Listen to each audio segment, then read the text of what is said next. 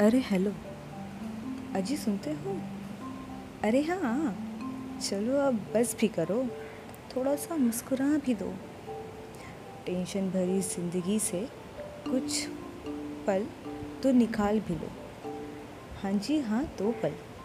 हाँ हाँ, बस 2 पल। चलो अब मान भी लो। आपका वक्त आपका होकर भी आपका नहीं, ये अब जान भी लो। चलो दूर चलते हैं आज, उस इंस्टा, फेसबुक, पबजी और ट्विटर की दुनिया से कुछ पल चुरा लेते हैं आज। कुछ आप के ख्यालों को खुलने देते हैं आज। क्या हसीन थे ना वो पल जो मीम्स बन गए। क्या हसीन थे वो पल जो किसी की खिंचाई कर गए। हाय, क्या हसीन थे वो पल जब लेक्चर में बैठकर अपनी ही सो कॉल्ड ड्रीम्स ना डे ड्रीम्स में जीना करना था।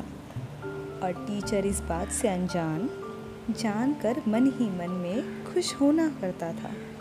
वो ट्रेन की पॉ, वो भागने से बढ़ने वाली धड़कनें, उप्स मैम, वो ट्रेन लेट हो गई की कहानियाँ, आंटियों की वो लाजवाब झगड़े, बड़े मज़े उठाते थे हम।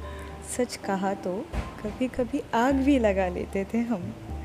वो सीनियर्स की डाउट वाली नज़रें, और एलियन हूँ क्या, ये इशारों में कहने वाली हमारी अपनी आंखें।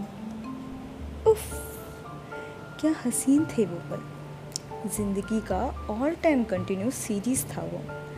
हाय, ज़िंदगी का all time continue but unplanned series था वो।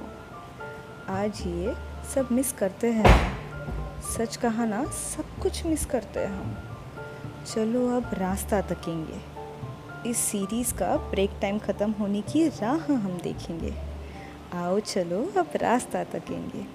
अरे आओ चलो अब हम रास्ता तकेंगे।